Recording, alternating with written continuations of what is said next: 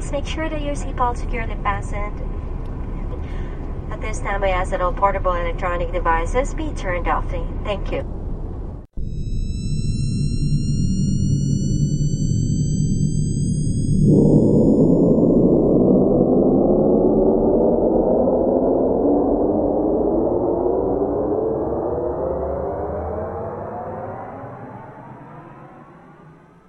Hello. Welcome to this week's podcast of the Vagabond Exchange. This is our 7th? Yep, 7th. Wow. Episode number 7. Lucky number 7. Numero 7. Here in a dining room somewhere in Nashville. I'm Emily, sitting across from the illustrious William. Yep. On a warm August afternoon. That's right. It's probably 94, 95 degrees today. But it's not atrocious. I don't feel oppressed as soon as I go outside, like I normally would in August in Nashville. Yeah. What about you? Maybe it's not that humid. It's a dry heat. I've been in most of the day, so... Yeah, that's true. I probably don't have much.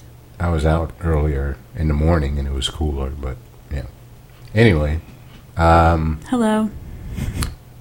I hope we missed last week, so we're off a week, but we've been doing pretty well lately. And a lot of this happened in the last 2 weeks. It seems a lot always. It seems like every time we do a podcast, in between, somebody ends up passing away. That's true. And it really seemed to start around the time that we started doing our podcast. Exactly, which makes me think that maybe we should stop. It could be. Or... maybe we should try to figure out people that we want to die and just meditate on that. Oh, that's a good idea. Let me think about that. If you'd like to write to us and tell us about someone we should meditate on dying, but you could email us. Yes. Right? But as long as you're not psychotic. If it's just like a funny thing. Don't get crazy with it. Right. But our email is... no presidents. So oh, yeah, no presidents. No Barack Obama. Otherwise, we're sending that shit to Department of Homeland Security. Right. No George Bush. Dick Cheney. Nice. Just kidding. All right. Well, speaking of that, this week, John Hughes passed away. Yes. John Hughes, 80s cinematic icon, great writer, a lot of comedies, great director. We could go down the list of his movies. He did Pretty in Pink, 16 Candles, Breakfast Club, Weird Science, Uncle Buck, Vacation. And there were some that he wrote that he didn't direct, but like Home Alone, Christmas Vacation. He made an immense amount of money in like 15 years. He's from Illinois, Chicago, I believe, or a suburb of Chicago. Yeah. So most of his films were based or located around that area of town. And he invented the Brat Pack. I guess what I read was that in order to save money, he kind of brought in these younger people that were not really popular at the time. So like Anthony Michael Hall, Molly Ringwald, Emilio Estevez. Who's the other one? Judd Nelson? Judd Nelson, Ali Sheedy. But I know Anthony Michael Hall was like in Weird Science, Breakfast Club, 16 Candles. So he was kind of a... regular. Yeah. Molly Brat Ringwald Pack was staple. too. Yeah. So, now you and I are about 9 years apart. So... So I'm just looking at you blankly right now. Well, it'll be interesting to hear your take on John, because for me, he had a huge influence on me. And like I was telling you a couple of days ago, probably a bigger influence on me over a longer period of time than Michael Jackson. Michael Jackson kind of had a small window of time. And then when he started to kind of get weird, then he kind of drifted off the radar for me. But I first saw a John Hughes movie probably when I was 10 or 11 years old. And his movies were a big part of my life probably until I went off to college. So, I mean, I have a lot of good memories of going to the movies with certain individuals like my parents or my friends and seeing these films and watching them over and over again. So, but, you know, I was a teenager during this time, so I could kind of relate to what these... Right. Yeah. Right. Whereas you were... I was pretty little when that stuff came out. Right. So when you see these movies, I guess you saw them later. Yeah. But it wasn't really relevant later because a lot of the... well, first of all, my generation, I don't think we really have a set of movies that sort of captures our teenage life. Mentality of the youth. Exactly. We have the American Pie series. So that should kind of tell you something. What about Reality Bites? Is that... That was a little more 20-something, though. Okay. And I was still... That came out when I was in, like, junior high or late elementary school, so it really wasn't relevant then either. But, I appreciate 16 Candles and The Breakfast Club, etc., but it didn't really impact me in the way it sounds like it impacted you. Yeah, does it seem kind of corny to you? Yeah, Does yeah. it? Yeah. Yeah. When I remember watching Breakfast Club, especially, like, just the thought of, like, whatever, 6 teenagers being locked in a library all day on a Saturday is kind of like, yeah, right, you know? But that, you know, that's... And I can relate to that because our schools had that kind of stuff. Really? Yeah. Had Saturday detention? Yeah. Huh. So, yeah, and then also the music. I mean, there's a lot of music in those movies that you still hear to this day, kind of classic. Yep, 80s ballads. Yeah. And the clothes and the hair. Right. All very, very 80s. Yeah. Those movies kind of defined an era. Right, and I don't think we had that in the 90s. I'm trying to think, because, you know, also, like, during the 80s, there were a lot of spring break movies. That's true. And I always wondered during the 90s, until the American Pie series, I was like, where are these kind of movies these days? Right. And then there weren't that many. I don't think there's that many now. It's not. Well, that's the thing. Really like hasn't the been. people from the '80s are now making movies like "I Love You, Man" and true. Old School. They kind of harken back to that kind of feel. Yeah. But there's no one like around. Well, I don't know. There's because you have Superbad, which is high school. I don't think there's anything. I think my generation got skipped. Quite frankly. You think so? Yeah. Because there was really never anything... Like, I remember even when I was a kid, like, Goonies was really... You know what I mean? Like, there wasn't anything like that for, like, girls my age or... Like, once we got into high school, there weren't really any, like, coming-of-age films that really drove home anything, you know? Yeah. So I don't... And even now, like, in my 20s, there's not many... So you can't think of, like, an equivalent to, like, Molly Ringwald from... I know you had you had TV shows like Freaks and Geeks. Yeah. Which was... Very short-lived. Right. I'm thinking like Jennifer Love Hewitt, like Party of Five. Oh. Like there were dramas then. There weren't really any... Kind of comedic, like almost slapsticky. Right. Yeah, I'm thinking about there must have been. Maybe they just didn't take off the way... I don't think there was anything like that. Maybe you guys were just very mature for your age, and so you didn't go for that kind of stuff. It could be. I'm sure that's what it is. We were very mature. Still are. Yeah. But yeah, when I think of Freaks and Geeks, I think those guys are now making, and we'll probably get into, but they're making 40-year-old Virgin and Superbad. I mean, Seth Rogen and who's the guy in Superbad? I can't think of his name. Not he's Jason in Funny, Segel. No, he's in Funny People now. Wasn't he in Freaks? Maybe he wasn't in Freaks and Geeks. He's in Funny. Not Jason Schwartzman. No, he was in Superbad with Michael Cera. McLovin? No, the other guy. Oh, Jonah Hill. Yeah, was he in Freaks and Geeks? I don't remember him in Freaks and Geeks. Well, anyway, these guys are now making, like Jason Segel, are now making the comedies that we see today. But I think about, like, Felicity. That was, like, a show about college girls, and what that about wasn't Gilmore that. Girls? Was that? Yeah, I like Gilmore Girls, but that was about, and I guess I related to that in some effect, just the mother-daughter relationship there. Right. But there wasn't really any like huge show or huge movie where people were like, that's spot on what things are like. That's not in the way John Hughes captured it for the 80s. I mean, I can think of little, like, one-off party movies that were, like, fun to go see, that everybody kind of saw, Right. but it wasn't, like, anything big. Oh, well, now Home Alone, I think, came out in 1990. Yeah, I was a kid when that came out. Did you go see that? Oh, yeah, and my brothers loved that. Really? I was a little old for that. I was, like, just past the age where I was, like, really into it. Yeah. So when you saw it, were you just like...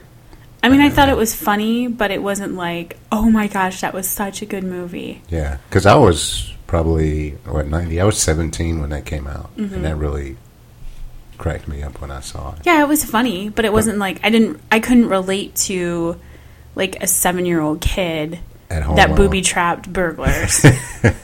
You know? Right. Yeah, I understand. I mean, I'm sure, like, probably my little brother, my youngest brother, was like, that's awesome, and, like, he's probably... Fantasize about, Exactly, yeah. like, putting his Matchbox cars out for my mom to trip and slip on. I mean, that I can see. Hitting your dad in the face with a can of paint. Right, exactly. Yeah. So... All right, well... But that's okay. Yeah. I'm okay with it. Well, John Hughes will be missed, and I guess he wasn't around that much lately in the last couple of years. He kind of was in retirement. Right. And I'm sure he made... And Some Kind of Wonderful, I left that out, but I wanted to mention that because that's a really like good that movie. don't you? Yeah. And that's the one I've never seen. Really? Really? Well, we'll have to... I think you would like that one. Okay. Yeah. Eric Stoltz and other people. You know what I was going to say, though? Adam Sandler. He was a big... Yeah. People loved Adam Sandler movies when I was a teenager. Billy Madison, Happy Gilmore. Yeah. And They were all over that stuff. I was in my early 20s when he first came around. Yeah. And, yeah, I mean, it didn't really capture, like, that kind of high school or even Right. early adult experience. He's kind of the Jerry Lewis of...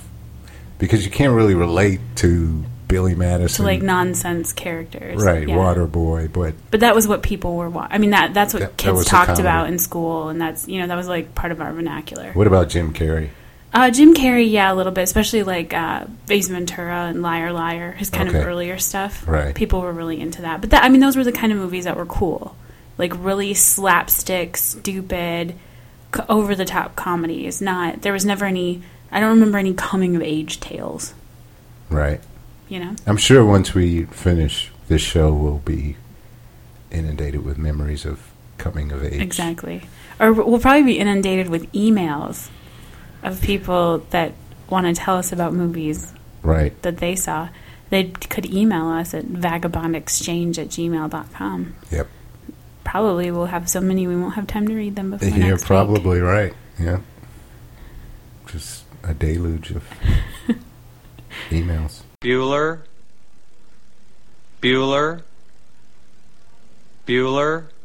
Well, since we talked about John Hughes, I guess we can go ahead and talk about the last few movies that we've seen since the last show. We saw 3 movies over the last couple of weeks. Yes, indeed. We saw Funny People with Adam Sandler, Seth Rogen, and we saw 500 Days of Summer. Joseph Gordon-Levitt and Zooey Deschanel. Yep. And then yesterday we saw... Julie and Juliet. We actually Yes. saw 4 movies.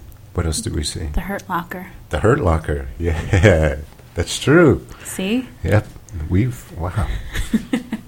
We've been on a little bit of a movie frenzy the last couple weeks. I could probably have a new car if I just stopped going to the movies. Yeah. But then I wouldn't enjoy life as much. Right. So, what did we see first? The Hurt Locker or Funny People? The Hurt Locker. Hurt Locker. Yeah. Okay.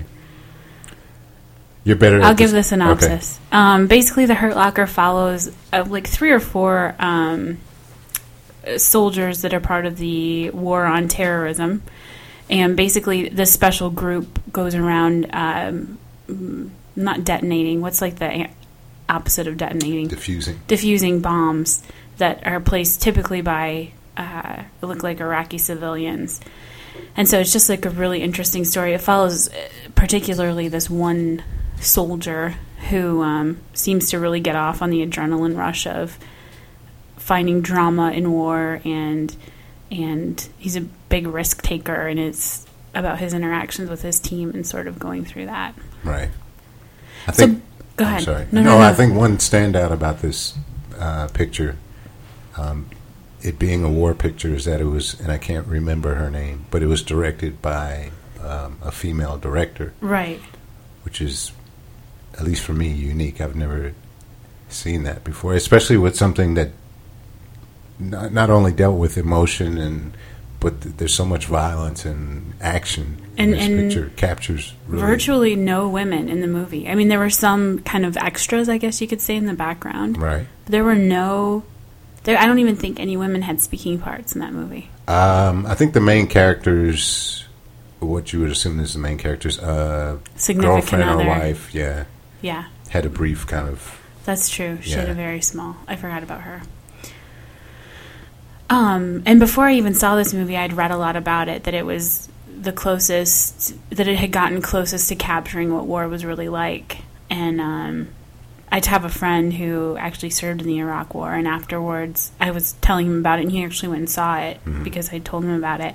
And as we were talking later, he confirmed that was pretty much what it was like.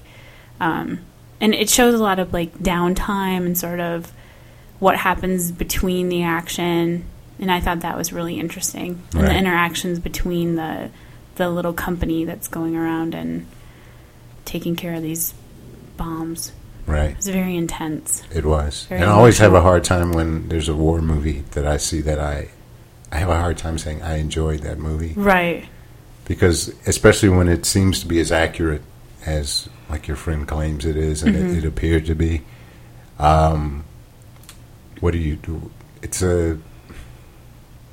I wouldn't even say that I enjoyed it. It makes you. I think the fact that I felt so uncomfortable watching the whole thing meant that it was good, but it wasn't. I didn't walk away thinking like, "Gosh, that was a great movie." You know, it just makes you think. It's kind of jarring and and a little. It sort of takes you out of your comfort zone, especially when I consider the fact that these guys are like younger than me, like they're my age and younger, that are doing all these like pretty. Yeah, they're asked to do things that most people would be completely unable or unwilling to do. Exactly. I mean, to ask me to go and defuse a car full or bombs, a carload of bombs, and when at any minute they could explode, and when you also have civilians over your shoulder, and you don't know what they're up to. Right. That's a tremendous amount of pressure. And I think one of the things that we talked about is the interaction between the main characters, and how when you're in such a situation, your life is in the hands of the people that with whom you're working. And so there has to be a tremendous amount of trust.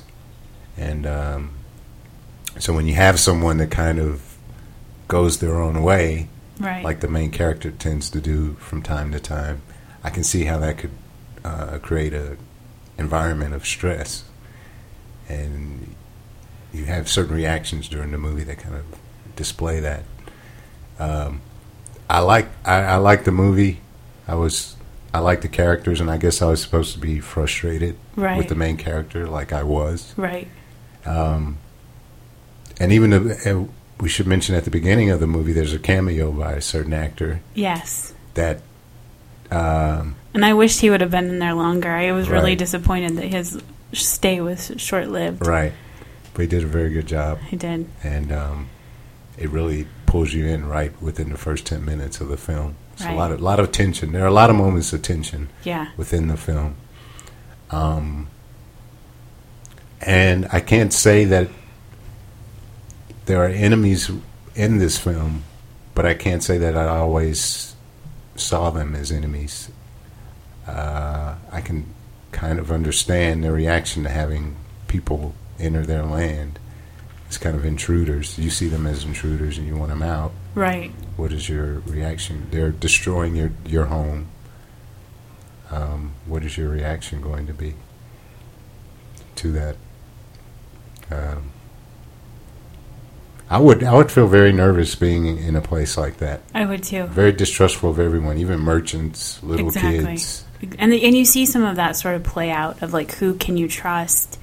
A lot of moral dilemmas. Right. And I felt very torn too on how I would have reacted to some of the situations that they encountered. Right.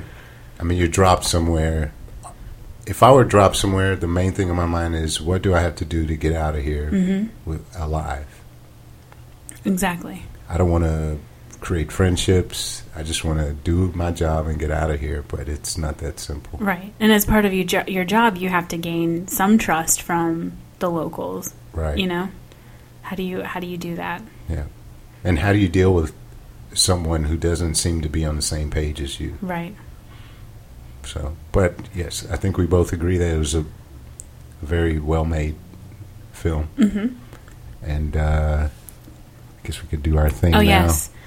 And that brings us to this week's installment of How Close Can Emily and William Get to the Rating Provided by IMDb.com, wherein members on IMDb come and rank movies, and we have a little contest that we have with ourselves to determine how close we can get to that rating. Right. And whoever wins gets a fern. So right? I give The Hurt Locker an 8.5. I'll give it the same. All right.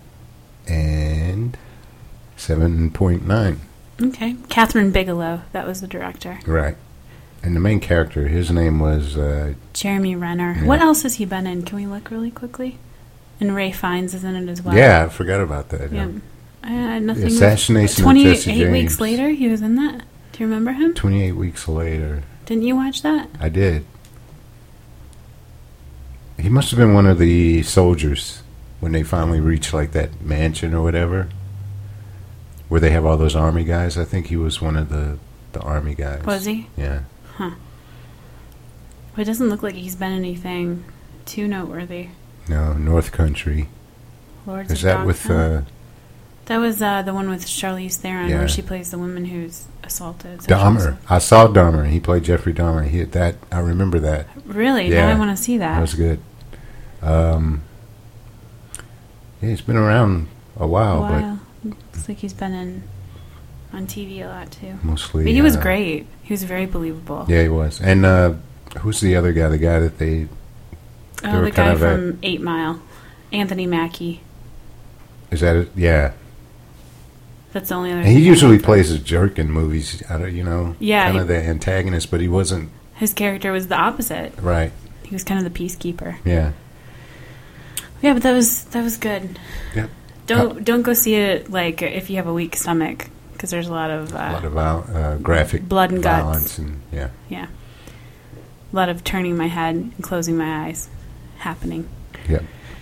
Okay, so on a lighter note, after that we saw Funny People. Funny People, yes. Well, on a kind of lighter note. Right. With Adam Sandler, Seth Rogen, Jonah Hill, Jason Schwartzman, Leslie Mann, Eric Bana. Right. Directed by Judd Apatow. And it basically... Adam Sandler is a comedian, and he's basically playing himself. It starts out as a stand-up comedian, enters the world of blockbuster movies. He's a huge... famous actor. Yep. And he finds out that he is dying from a rare... I don't even remember what they... Right. a blood disease or something. Some was kind of it? blood They didn't put a disease. name on it. Like, they didn't say cancer or... Did he have a name? It did have a name, but it was some acronym. It was pretty obscure, whatever it was. Right. And so at this point, there's a reevaluation period, I guess, where he's kind of reevaluating his life. Yes. And he takes on a new assistant in Seth Rogen, and they kind of Well, he goes back to like the stand-up comedy circle, right? And that's where he meets Seth Rogen, who's a struggling stand-up comedian. And he asks Seth Rogen and to write jokes for him, right? And through that, Seth Rogen also becomes his assistant and his friend, kind of his whipping boy, all kinds of different things. Yeah, and kind of the angel on his shoulder as well, right? And also. Because of what Adam Sandler is going through, he kind of revisits the love of his life and almost, I guess you would say, attempts to, things kind of lead to maybe them rekindling their relationship. Right. But she's married to Eric Bana, which is kind of an important note. She's married. They were engaged, Adam Sandler, and the love of his life is played by Leslie Mann. They were engaged at one point. And their relationship fell apart. And so as he grew as a comedian and actor, and she was an actress as well, I guess, during that time, but then she meets Eric Bana, they get married, they have 2 kids. Moved to Marin County, Northern California. Right. So, this I believe this was also written by Judd Apatow. Yeah. And it's kind of a dark comedy.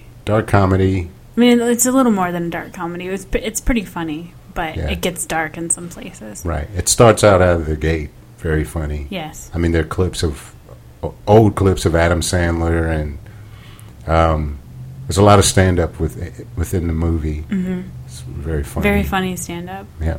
And kind of like the old school Adam Sandler, too. Right. Yeah. So, I really enjoyed the film. I laughed a lot. I thought it was... And Roger Ebert, the movie critic, said it was Adam Sandler's best performance. I thought so, too. Absolutely. Yeah. And I think if you take it, even if you combine it with every other movie he's done, it's his best performance. But let's say we separate this from the comedies like Happy Gilmore and Billy Madison. Right. I still think it's his best. His best even comedy, too. Yeah. Best comedy, but also kind of dramatic. His best dramatic film, right. Yeah. There was certain vulnerability there that usually he masked it, to me, with anger. Right. And so you don't kind of see him kind of shed the skin there. Because when I see him, like when he's interacting with fans in the movie, I imagine this is what he really has to go through every day. Exactly. With people stopping him and wanting, even when you're at your lowest, how do you react to people coming up to you and saying, hey, can I take a picture with you? You're great, I love you. Right. How do you and they're not reciprocate that? Right. And the fact that they're not even involved in your life, they have no idea what's going on with you, but they expect you to kind of stop, put yourself on hold. Mm-hmm. Be approachable. Right. So you have to admire that, especially if you handle it with decorum. And I got the impression that he did. Like, that's how he was in real life. Right. Yep. So, along with Punch Drunk Love, which is a movie I also love, I think this is his best performance, and probably a little bit better just because of what I said earlier, because it seems like he could get it all, in every movie he can get all of his emotions out with some degree of anger or violence, maybe not towards another person, but just destruction. And in this movie, it's almost a self-destruction. He seems to be imploding, but he doesn't take it out on anyone but himself. Right. And so I admire the fact that he took this role. I'm not sure. The one thing I admire about Adam Sandler is that he's not stuck in those other roles. Exactly. He's been able to break out of that mold. Because that gets old after a while, just like Jim Carrey. Well, and he's getting older. You can't do that forever, I don't think. Right. Well, your audience changes. Right. And... I was, 21 when Ace Ventura came out, or like when Billy Madison and that stuff came out. I was in my 20s, but I don't want to see that guy doing the same thing. Exactly. And people that are in their 20s now don't want to see Adam Sandler and Jim Carrey doing what they did 10 years ago. Right. So the fact that he's able to step out and do other things, like Reign Over Me and Funny People. About Reign Over Me. And even movies that don't really work, like Spanglish. The fact that he would kind of step out on a limb and do stuff like that, I admire. And I don't think Spanglish didn't work because of him. No, I don't think it was his fault. Mm-mm. No. But the only complaint I would have about this movie is that it probably could have been trimmed. Yeah, it dropped. There were about some 20 places where minutes. I was done. Right. Yeah. And there was one character, and I can't remember her name, but she plays kind of the love interest of Seth Rogen. Mm-hmm. And she's new on the scene. And I don't want to look up her name now because we want to do our rating, but we should mention her. Yeah, she was good. Yeah, she was funny and droll and the kind of woman I'm attracted to that just it's completely done with me before I even say one word to her. Right. Yeah. So, funny people, what would you... I would give it a 7.8. I would give it a 7. A little lower just because of the time. Could have been trimmed a little bit. By the way, G.I. Joe was number 1 this week, which surprises me. Yes. 7.6. There we go. Very good. There we go. Yep. So we were going to look up the... Aubrey Plaza. She played Daisy, which is my mom's name, so you can never go wrong with But That's true. Yeah. And there were also a number of cameo appearances by a lot of different comedians. Yeah, there were. There Yeah. were. I forgot about that. So you figure Judd Apatow and Adam Sandler must have a lot of respect within the comedy community. Yeah. To get those guys to show up in Andy their movies. Dick and Yep. yeah. So the next movie we saw was 500 Days 500 of Summer. Days of Summer. Mm-hmm. With Joseph Gordon-Levitt, Zooey Deschanel, Yeah. and a bunch of other characters I didn't know or recognize. We recognize their faces, but their names We're not familiar. right. Like his best friends in the movie. I recognize both those guys, but They've been in other stuff. yeah. But basically it's about two people that start a romance of sorts. And it's pretty literal. It is the main character's name, who's Zooey Deschanel, is Summer. And it basically follows this span of time in which they sort of come in and out of a relationship. Right. And it... kind of hopscotches back and forth from day 1 through day 500. From the highs and lows of what they went through. Right. And as far as relationships go, I thought it was pretty spot on. Mm-hmm. Once you get two people that kind of approach a relationship and their minds of how relationships are to work or their definitions of love are different, then I think you may be doomed in the long run no matter what. Right. So, but it's always nice to see how love starts, how it is when you're right in the midst of it, and then how it affects you when it ends. Right. There's a certain scene with Joseph Gordon-Levitt, like, you know, the first time they make love or whatever, and how he is afterwards. Right. Which is pretty much how it is. Yeah. You hear birds singing and you want to dance and the world is bright and happy, and then 2 weeks later it's right.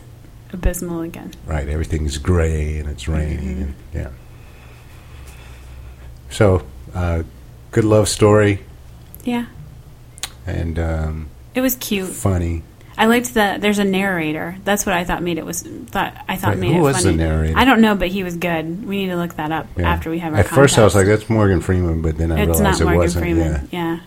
But that made it a little, it sounded like he was telling a story. Right. And that's what was cool about it. Right. So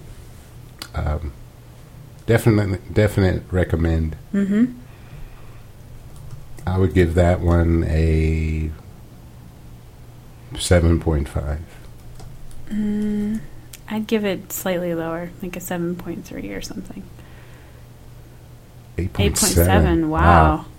It's doing really well. Yes, it is. Of course, I don't think it's in wide release yet. Maybe it is, but it's only 4,500 votes. So It's true. So, who was the narrator? Oh, doesn't say, does it? No, it doesn't. Maybe we don't get to know. Oh, Jean-Paul Vignon. Yeah. French narrator. No idea. Was there an American narrator? He didn't sound French. So much for that. Yeah, it definitely wasn't Morgan Freeman. Yeah. I think his stock is going down anyway. Wow. With all the rumors going around, if they are true. The last movie we saw, what was that look? Nothing. The last movie we saw yesterday, and the movie was Julie and Julia. Yes. With Amy Adams and Meryl Streep. Stanley Tucci. Right, and Messina, Chris Messina. Yes. Yeah. And it follows the story of Julie, Julie Powell, who is a somewhat of a writer in New York, but she doesn't write by trade. Right. By trade, she does some kind of nonprofit job related to the events of 9/11. Right, insurance. Yeah. Yeah. I couldn't quite tell exactly what it was, which I think was kind of the point. But parallel to that follows the story of Julia Childs, or Julia Child, and I guess it's not plural, in her original journey to France, where she sort of falls in love with cooking and learns how to cook. And then, based on that, Julie decides to start a blog where she cooks all of the recipes in Julia Child's book. I believe it's Mastering the Art of French Cooking. Yeah. And so it's kind of a cute little story about two women finding their way, one because of the other. But yep. I have several things to say about this movie. Okay, I'm ready. Let's hear it. The first thing is this movie was written and directed by Nora Ephron. Now, my favorite movie of all time is When Harry Met Sally, which is written by Nora Ephron with a lot of help of Billy Crystal and Rob Reiner. Anyway, I love that movie. Romantic comedy. To me, it's one of the more honest romantic comedies because romance is pretty much how you imagine things should be. Right. Whereas When Harry Met Sally kind of gave you a glimpse of how things are, but also how things should be, in that you should end up, I feel, falling in love with and marrying your best friend. Right. Okay. Now, Nora Ephron also did Sleepless in Seattle and You've Got Mail. Okay. Which are truly just romantic movies. Right. How you dream things in your head of how these things should be. Which you need, I think. That's the thing. We need that. When I saw Sleepless in Seattle and You've Got Mail, it kind of irks me because they weren't the same as When Harry Met Sally. And so... But were they supposed to be? No. Okay. But they got a downgrade from me. If you see a movie that you really love, and then somebody does other movies that you feel like they kind of copped out a little bit, that's just my opinion at the time. Right. But as years went on, I realized that anytime either one of those movies are on TV, I end up watching them because they make me feel good. Right. And you know nobody's going to die or there's going to be any kind of pain or anything where it's going to depress you. Exactly. And so it's nice to watch those. I say that because I went into Julie and Julia thinking it was going to be a chick flick one. That I wasn't going to enjoy it, that I realized that Nora Ephron had only really done, one great thing and then the other two. But I have to say, one, it's not a chick flick in that the two main, Chris Messina and Stanley Tucci, play the spouses of Julia Child and Julie Powell, who's played by Amy Adams. Right. And if you think about it, usually when you see a chick flick, what you have are women who are, for some reason, dissatisfied with their love lives. And they're with men who are abusive in one way or another, right, or emotionally disconnected. You think of You Got Mail, you think of, what's his name, Greg Kinnear. Yeah. Sleepless in Seattle, it's... gosh, what's his name? Bill Pullman. Right. Yeah. You don't have that with this movie. The movie focuses on these women are dissatisfied with something, but it isn't the men in their lives. And they recognize that ultimately. Right. Right. it's their lives. There's something missing from their lives that they want to attain. There's a certain happiness that's kind of missing in action, right. I guess. But the great thing is that you have these two men that are very supportive of them, even when things are kind of.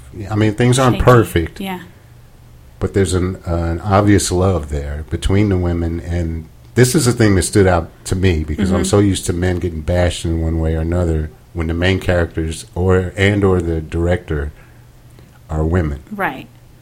That didn't hit me at all during this movie, and I loved seeing that. Mm-hmm.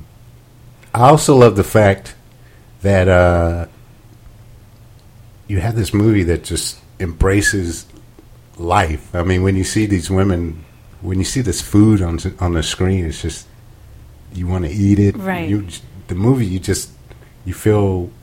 I will say this about Stanley Tucci: he has a mouth that when he eats, it's like he's really savoring the food. Yeah. He does. That's a good point. Yeah. I didn't think about that. But no, my main point is that I really enjoyed the film a lot more than I thought that I would. Right. Right. The only other thing I want to point out is that when we saw the film, I would say, and maybe you would agree with me, that 2/3 of the people in the theater were probably over the age of 50. Oh, at least, yeah. And there were a couple of things that I noticed that usually we don't notice with other films. Mm-hmm. One is I never saw anyone pull out a cell phone. No, not at all. The other thing is there was an interaction with the film. The whole point of going to a movie is to get involved with the movie. Right. This is not a distraction from part of your day. Right. It's an escape. And these people were in the film, they were like going, and they were sighing, and they were laughing.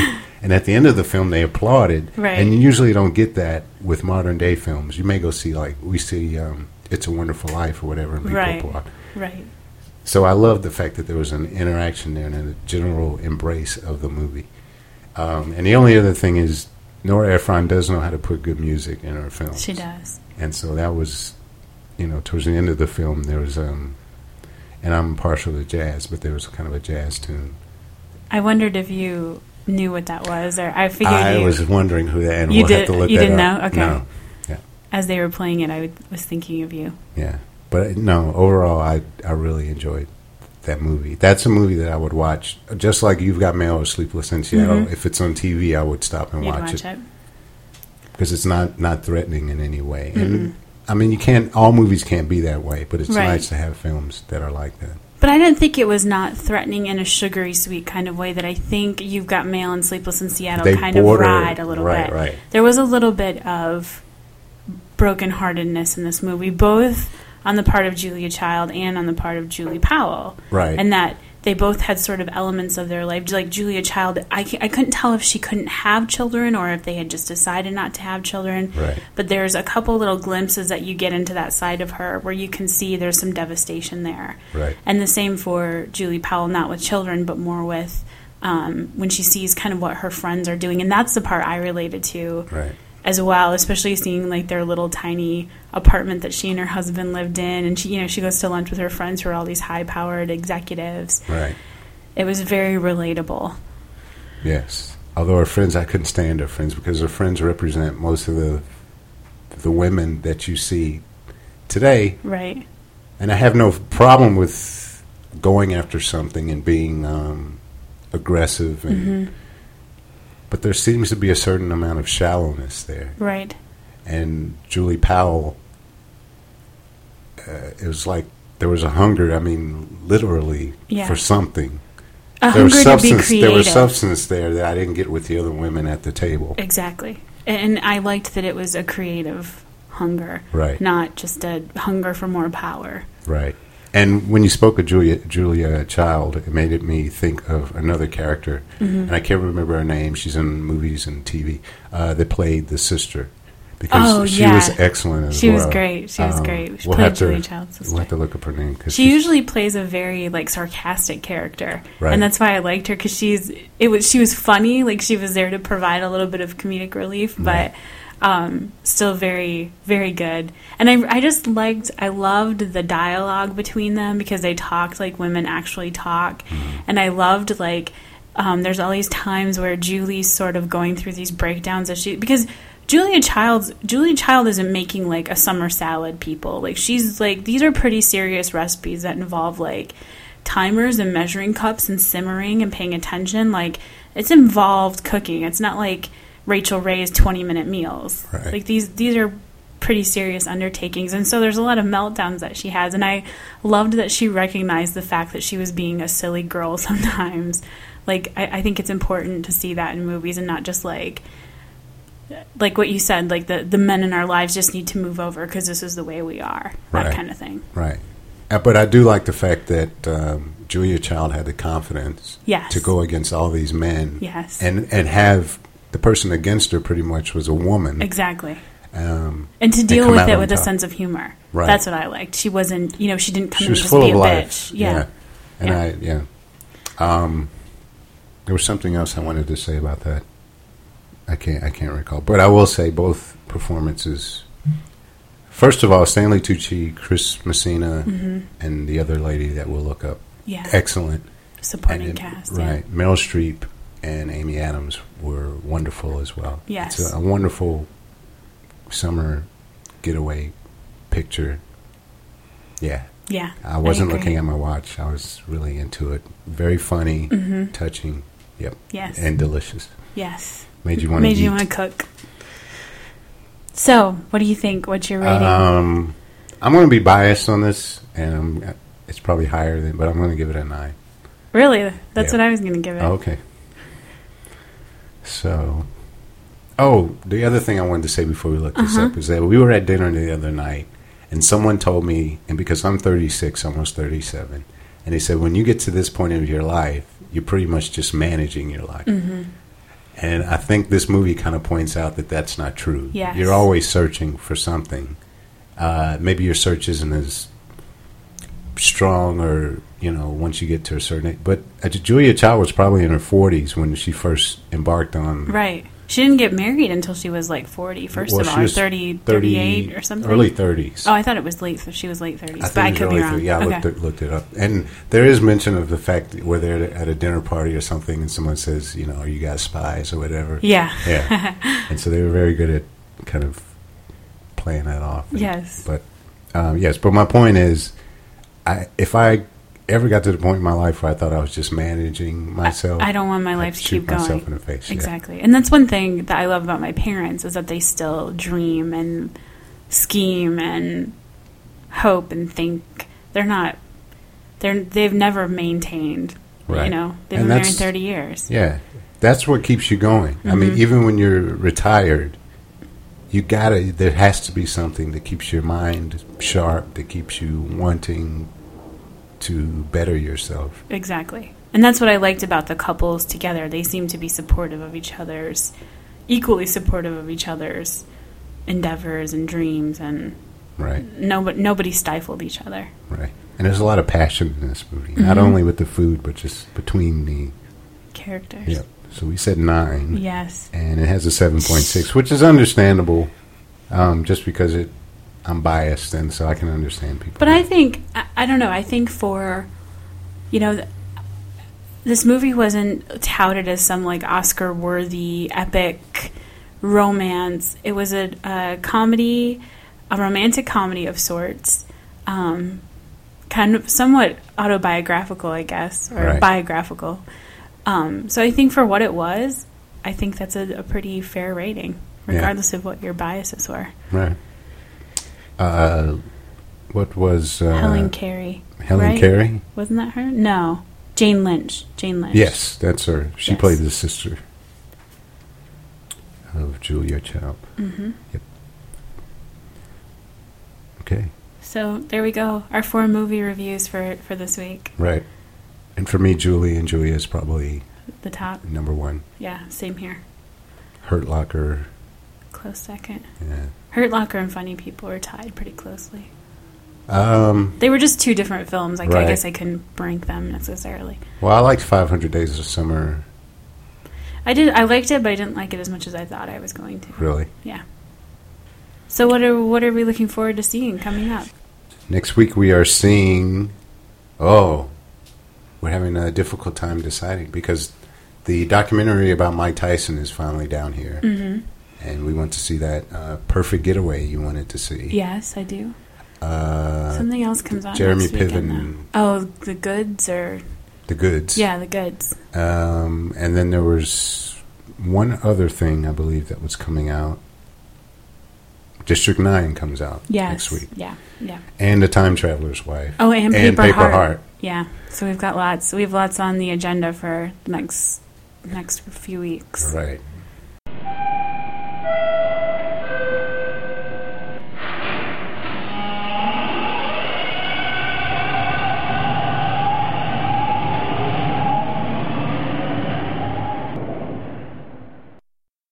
Should we talk about our upcoming? We are going to Chicago. Yep. We are going to Chicago. Wrigley Field. Cubs. See the Cubs. And you are going to be my tour guide. Somewhat, yes. Yes. So, looking forward to that. Yep. And I do have a question. We're going to Seattle in a couple of months. Mm-hmm. And there's this thing called the Seattle Freeze. Yes. Which pretty much suggests that the people in Seattle are closed off socially. That it's very hard to make friends. That it's, I guess, a little bit cliquish. And so we didn't see that the first time that we went, or the first time that we spent a lot of time there. Right. But we also realized that we didn't really interact with the people of Seattle that much. Right. So we're kind of wondering. But the only interactions I can remember were there was a restaurant that we went to, and I cannot remember the name of it. And if I could, I would blast it on this podcast because it was delicious. Remember that place where we had the crab, that delicious melt in your mouth crab? Yeah. And the waiter was he was fantastic, and I think he got that we weren't native Seattleans. Right. Seattleians. And then, the one day we stopped by a bar and we got a drink. It was like during the day. Mm-hmm. That guy was very friendly as well. And the guy in the liquor store, too. Remember him? Yeah. He was a little... he was a little skeptical, but he was funny. Because he made some mention about... He said, tell everybody it's raining here so they don't come here or something like that. But But he was nice. Yeah. I don't remember having anybody... I don't remember, and I always, too, go by sporting events as well. Right. And we didn't have nobody was rude or particularly disruptive or anything like that. Right. So, yeah. We'll see. So, yeah.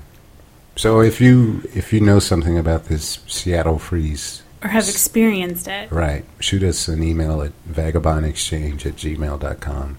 Let us know what you think. Yes, please. Anything else? Anything in the news you want us to talk about? What do you think about that guy that went into the fitness center, the ladies' fitness center, and shot the place up? Here's what I think about that in general. There's a lot of crazy people, and we've given them access to guns, so you do the math. I mean, it's terrible. It's a tragedy. It's terrible. It is a tragedy. What I don't understand is that this guy apparently hadn't had a date in 25 years, hadn't had sex in 20 years. Mm-hmm. But he wasn't what people would like call a freak or something like that. I saw the guy's a handsome guy, mm-hmm. So I don't know if he was extremely socially awkward or what. But it seems to me that any rejection or that he felt was kind of a self-imposed type of thing. Mm-hmm. Because physically it didn't appear to be anything wrong with him. But that doesn't really matter. I mean, if he was crazy, he was crazy. Right. That's what everybody tells me. He was crazy. You don't need an excuse for that. Well, I'm not blowing off the fact that I think sometimes it just comes down to chemicals in your brain not working the way they should. Right. And unfortunately, it manifests itself in like some tragic way. And apparently he went in January, or he was going to do it and then backed off and finally carried it out this past week. So the thing is, you never know when this kind of stuff's going to happen. Mm-mm. And I'm waiting for it to happen. I hate to say this, but I'm waiting for it to happen in a movie theater. Yeah. Yeah. Because, I mean, there's no metal detectors. You got 200 other people in there. Yep.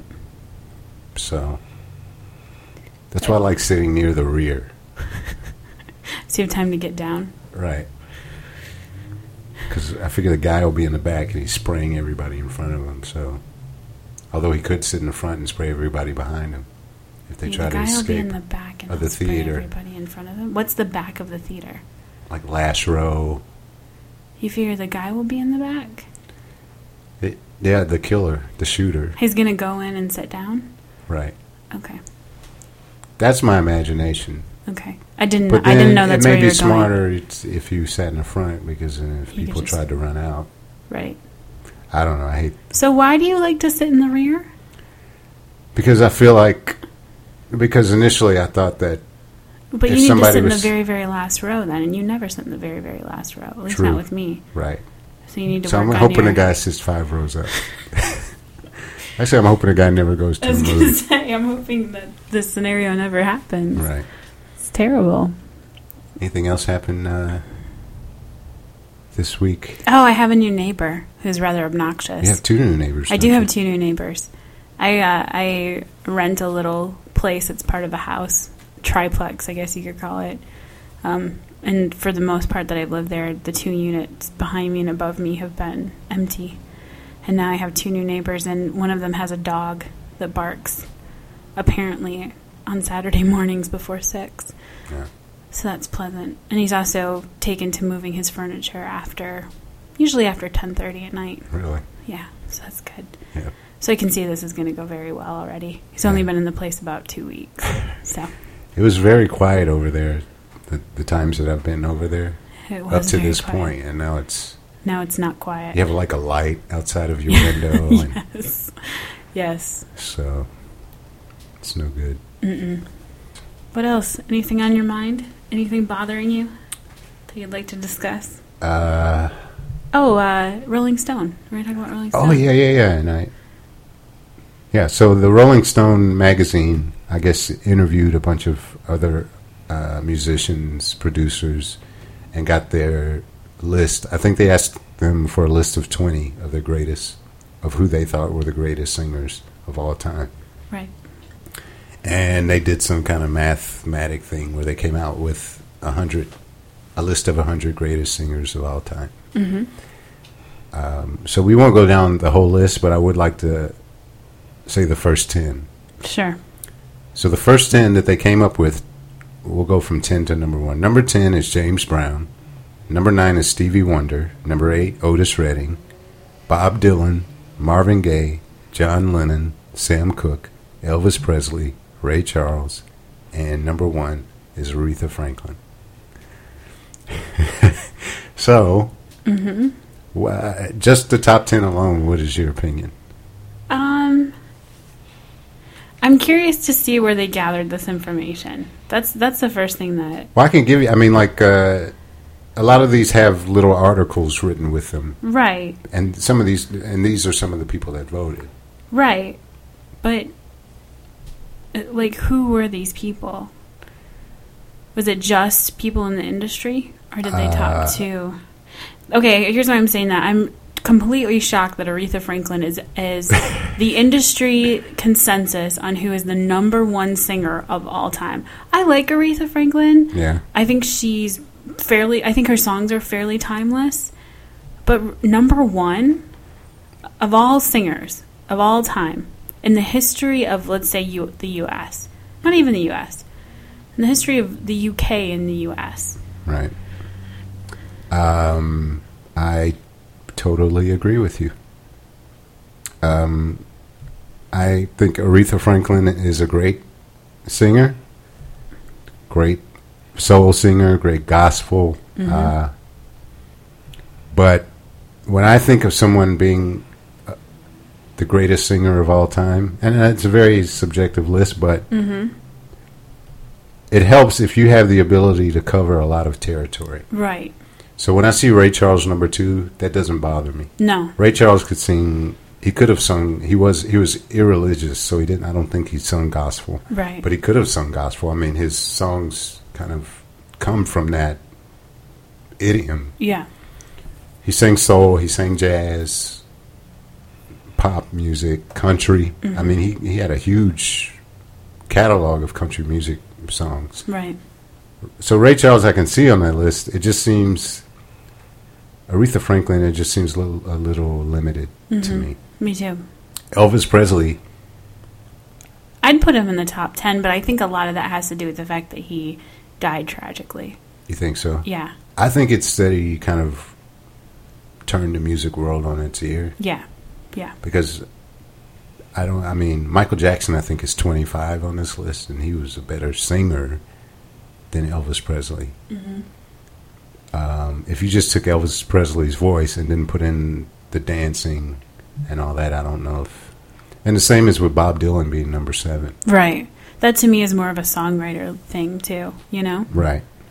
If this were a songwriter list, I'd think a little bit more of, like, Bob Dylan and, like, Bono. I think he's not far down, but I was... John Lennon. Paul McCartney, I think, is in the top 20 as well. Mm-hmm. Number 11, actually. So, if you had a chance, if you were able to choose Bono's 32, if you were able to choose your number 1, who would you say? My number 1 all-time singer? Yeah. I don't know that I could pick a number 1. Okay. Plus, you'd probably laugh at me. No. I'm not saying it. Really? Mm-hmm. I'm not going to... Are they on this list? I don't know. If I tell you my number 1, would that make you feel better? You Yes. know who my number 1 is. Do I? My number 1 singer, if I think of... I'm thinking of pop music. Okay. Because, we could go opera singers and jazz. Yeah. So, my number 1 singer as far as popular music would be Sam Cooke. Okay. Because he sang gospel, he sang pop, he sang soul. Mm-hmm. The amount of people... Otis Redding is number 8 on this list. He wouldn't be on this list without Sam Cooke. Rod Stewart wouldn't be on this list without Sam Cooke. That's true. I don't even think Van Morrison, and maybe he's the one that wrote about Sam Cooke on this list. He would be somewhere there, but he would not... The immensity of influence that Sam Cooke had on the music world is great, and I think his voice transcends time. I think you're right. Yeah. So, for me, if I had to pick a number 1, it would be Sam Cooke. And then Ray Charles. Okay. And then Van Morrison, probably. But, you, number 1? Billy Joel. That's not bad. I can see that. Okay. I know he's on there somewhere, but... No, he's not. No, he isn't. But I think no, I can respect that. Billy Joel, and he was a great writer, too. Mm-hmm. He is a great writer, so... No. Yeah, I don't know why you thought I would laugh at you. So anyway, Aretha Franklin, I would take Ray Charles, Elvis Presley, or Sam Cooke over Aretha Franklin. Mm-hmm. I don't... I guess maybe singer might not have been a good title for this list, because they've obviously when people gave these answers, they were thinking of other, like, performer. Maybe I'd put Aretha Franklin in the top 10. But singer? I wouldn't even put her in the top 10 for a performer. Really? Yeah. Ray Charles is a greater performer. Elvis was a greater performer. Yeah, that's true. Stevie Wonder's a better performer. But you know what's weird is that when you look, you don't hit another woman's name until you get to Tina Turner. I wonder how many women are on this list. That's true. Let's take a look. Etta James. I would... Well, that's just me, but I would put Etta James before I would put her before Aretha Franklin too. I'd probably put Tina Turner before Aretha Franklin, quite frankly. Janis Joplin, Nina Simone. Whitney? Yeah. Dusty Springfield. Huh, Jeff Buckley. Patsy Cline. Bonnie Raitt, Gladys Knight. There's not very... Christina Aguilera, that's another one that... You wouldn't have her on this list? She's a great singer. She is a great singer, but I'm thinking, like, I don't think there would have been a Christina Aguilera without Mariah Carey. Right. Well... And is she on this list? Is Mariah Carey on this list? She should be if she's not. Who's Dion? D-I-O-N. Dion is The Wanderer. Oh. Yeah, she's 79. Okay. Ronnie Spector. Dolly Parton. Patti Smith. Darlene Love. Annie Lennox. Karen Carpenter. Patti LaBelle. Annie Lennox. Stevie Nicks. She's great. Yeah, Annie Lennox. I like Karen Carpenter. Karen Carpenter had perfect pitch as far as I'm concerned. Yeah. Yeah, she'd probably be higher up if she had lived longer. So anyway, it's... but, I mean, you're always going to have complaints when lists like this come out. Right. It's a little, not pretentious, but a little, what's the word I'm looking for? I don't know. Where, like, is Rolling Stone really the authority on this? Right, yeah. You know? And you kind of, if they ask professionals, musicians, producers, maybe they should ask listeners. That's what I was thinking. Is this entirely, because I bet if this was entirely listener based, you'd have a completely different list. Right, because a lot of people wanted. Well, and a lot of people won't know who half those people are. Right, a lot of it's where's Celine Dion? Someone says this list is a crap if Celine is not there. Smiley Fan 29 said that. Thanks, Smiley Fan 29. Do you think Celine Dion should be on there? No. You don't? No. Somebody says Lady Day. Billie Holiday. Ella Fitzgerald. See, I mean, I would agree with that, but if you do that, then you have to go into other genres as well. So I'm thinking more rock and roll. Mama Cass. That's funny. But the biggest inaccuracy I see is Aretha Franklin. Yeah. Somebody said, this is a fake list, right? Aretha Franklin.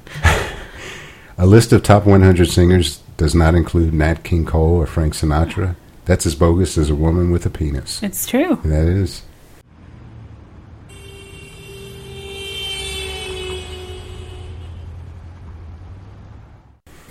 I guess that's it for this week. Wow. We're over an hour already. Because of those movie reviews. We go buck wild on those movie reviews. We need to it's good stuff, stop going to the movies. I know, right? Or just stop talking about it. Right. Do you want to stop doing movie reviews? No. All right. Well, I think the one thing, if you take anything from this podcast, this show, is go see Julie and Julia. Julia, yeah. You'll be pleasantly surprised. Right, yep. Okay, well, email us, please. You're the one begging now. I wasn't. You weren't going to say anything? No. Well, I'm more asking for you because you're the one that actually checks the email. I do, but yeah. I just want you to have a little surprise one day. And the email address again is vagabondexchange@gmail.com. Yep. Yeah. And I think we'll be back next week. We'll try to do it regularly. Yep. Yes. I'll be here next week. I will be here as well. Well, then we should probably do a podcast together. I believe you're right. And there was no interaction with the cat this week. Apparently Baby cat. Done. He realizes that no one listens to the show, so he's not going to He actually said that to me today, too. Did he? No one listens to that anyway. Yes. I don't get paid enough for this. Yes. So, all right. Well, we'll see you guys next week. Bye. Bye. Before leaving, make sure you have all of your personal belongings. Use caution when opening the overhead bins, as items may have shifted during the flight. We thank you for flying with us today. We truly appreciate your business and look forward to serving you on a future flight.